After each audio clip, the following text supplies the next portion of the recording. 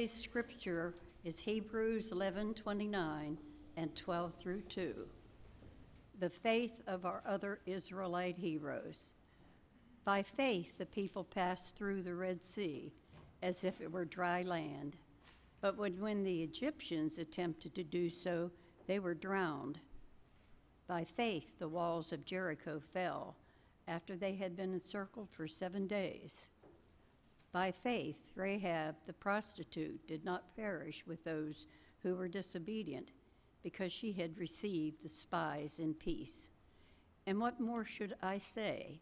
For time would fail me to tell of Gideon, Barak, Samson, Jephthah, of David and Samuel and the prophets, who through faith conquered kingdoms, administered justice, obtained promises, shut the mouths of lions, quenched raging fire, escaped the edge of the sword, won strength out of weakness, became mighty in war, put foreign armies to flight.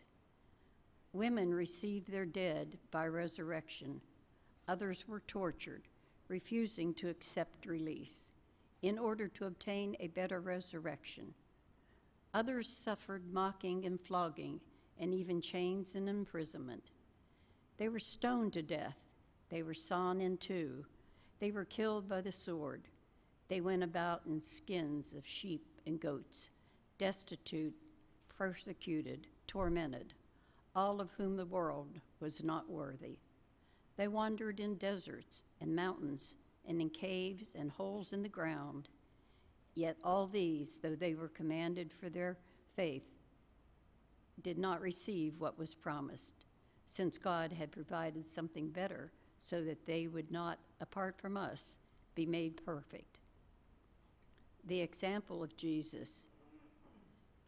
Therefore, since we are surrounded by so great a cloud of witnesses, let us also lay aside every weight and the sin that clings so closely, and let us run with perseverance the race that is set before us, looking to Jesus, the pioneer and perfecter of our faith, who for the sake of the joy that was set before him endured the cross, disregarding its shame, and has taken his seat at the right hand of the throne of God. The word of God for the people of God. Thanks be to God.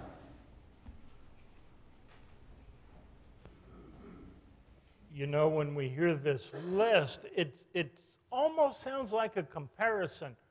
These were worthy of being mentioned in chapter 11. Everybody else, well, they didn't have time for. Even some people get an honorable mention.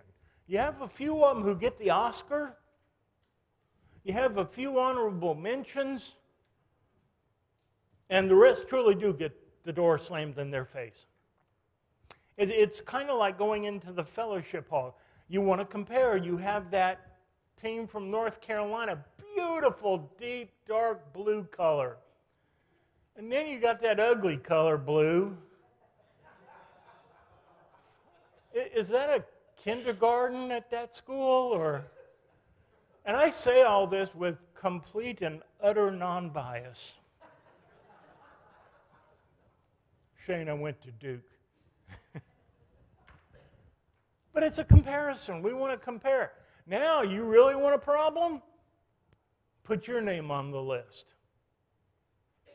And what would they put on that list as your incredibly magnificent effort of faith? How's that for a comparison? Yeah, even Wayne's begging me to go back to UNC and Duke. Let's hear what God says about these verses in our lives. Let us pray. Lord, we thank you for your word and for this great gift of faith. We thank you for examples that have been set for us in previous generations with great stories, and also not great stories, but stories of a persevering faith. People who lived quietly by faith, not seeking notoriety or applause. Show us what you would have each of us learn as we open your word. Bless us with it in Jesus' name. Amen. I read this week about a lady, a Miss Jones, living in an anonymous little Midwestern town. Miss Jones had the distinction of being the oldest resident of this town. So when she was resurrected, the editor of the local paper knew that he wanted to print a short article honoring the life of this woman. It's a big deal, the oldest citizen of the town. There was just one problem. He couldn't think of anything to say when he sat down to write the article.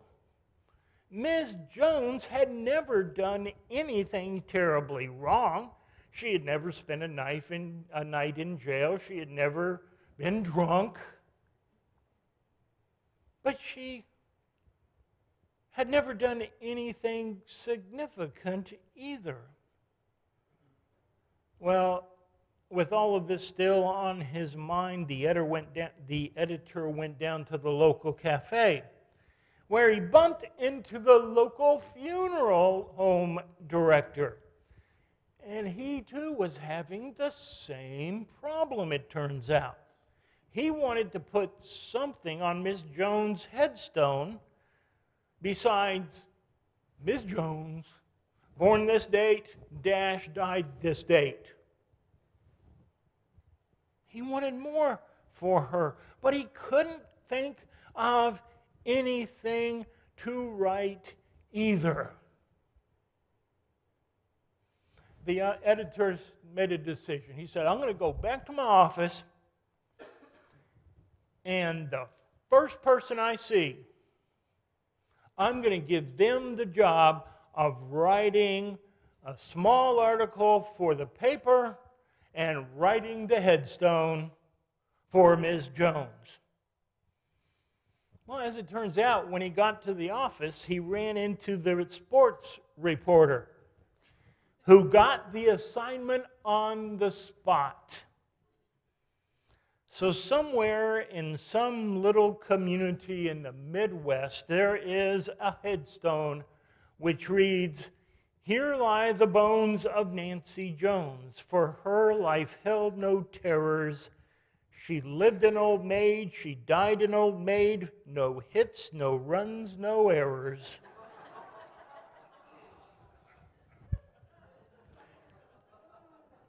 The sad thing is, I've actually met Christians who have lived their lives that way. They've never done anything terribly wrong, but they never accomplish anything significant for the Lord either.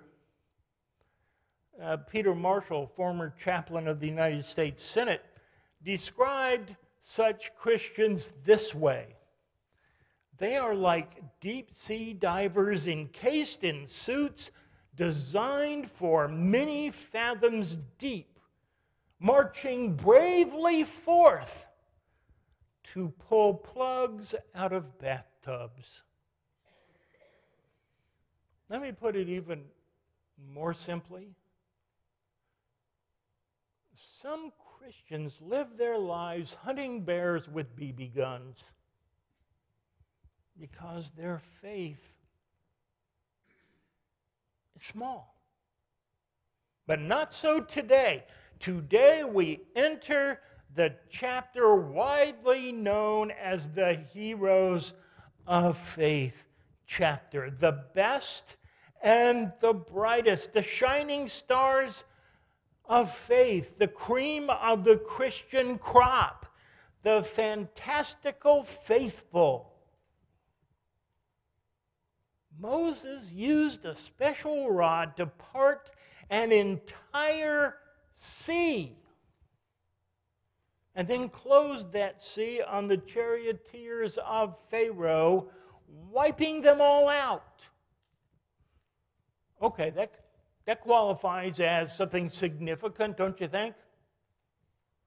Yeah, just go do that kind of stuff and you get your name mentioned in the Bible too. Joshua attacked the highly fortified city of Jericho. Our archaeologists have been digging on that site for years. They know there were 3 walls. 2 of them were made of wood. The third was made of stone. And they found it lying in ruins. And Joshua defeated them with nothing but horns and marching feet for weapons. Noah obeyed God and saved the human race. Jeremiah bought a field in a war zone, a war the people of God had no chance of winning. And he did it just to prove his faith in God.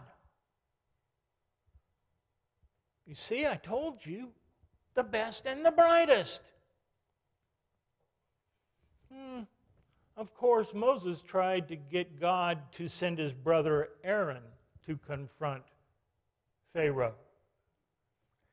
Joshua considered himself unworthy to lead. I love that. I love talking to young pastors. They get a call. I'm not worthy of this call. And I always ask them the same thing. God called you and you think you're not worthy? Do you know something God doesn't? Do you know more than God knows? It turns around in a hurry. Joshua considered himself unworthy of leadership. Like having God at his side wasn't enough. Young pastor, God at your side is more than enough. And Noah was a drunk. Best and the brightest, the cream of the crop. They sound more like ordinary people with ordinary problems of their own. Sarah and Abraham actually laughed in God's face. Cream of the crop? Hey, Sarah, guess what God told me? You, my darling 90-year-old wife, are going to have a baby.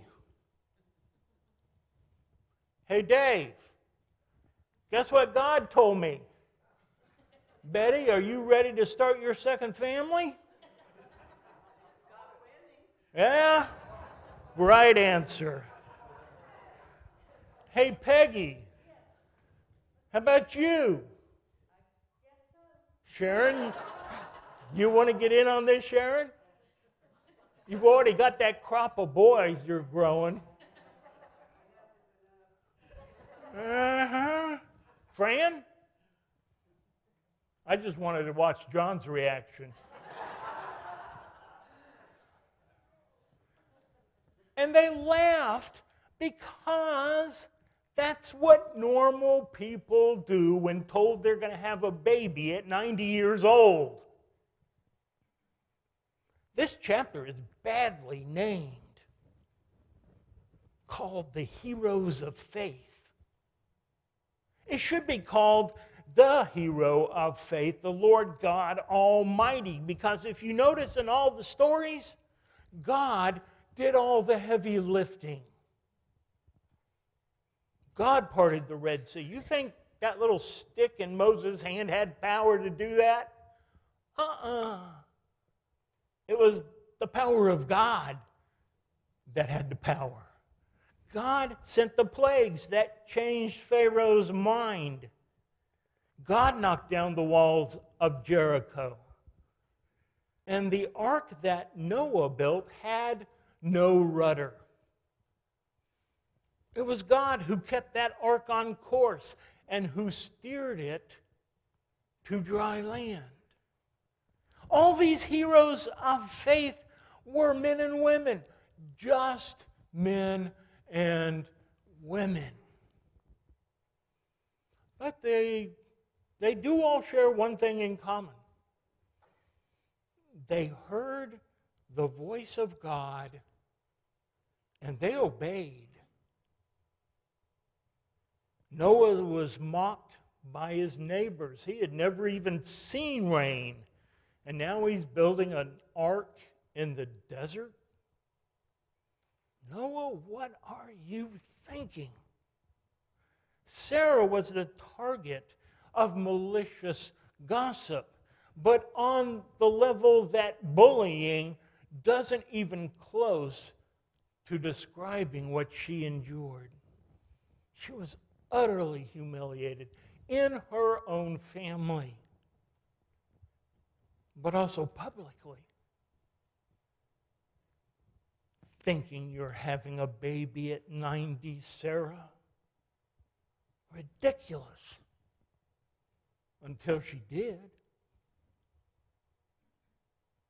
And Jeremiah bought property in a war zone that would soon be owned by a conquering army. Jeremiah, that's just crazy. Why'd you do that? Because God told me to. That is the way it is with faith.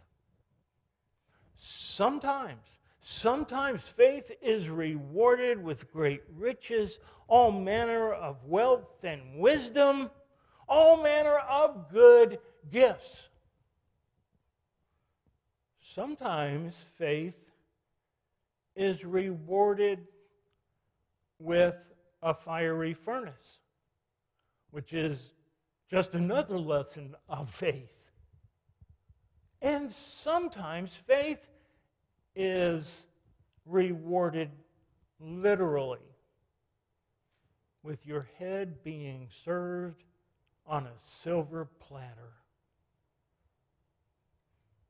But still they heard God and they obeyed God no matter the cost.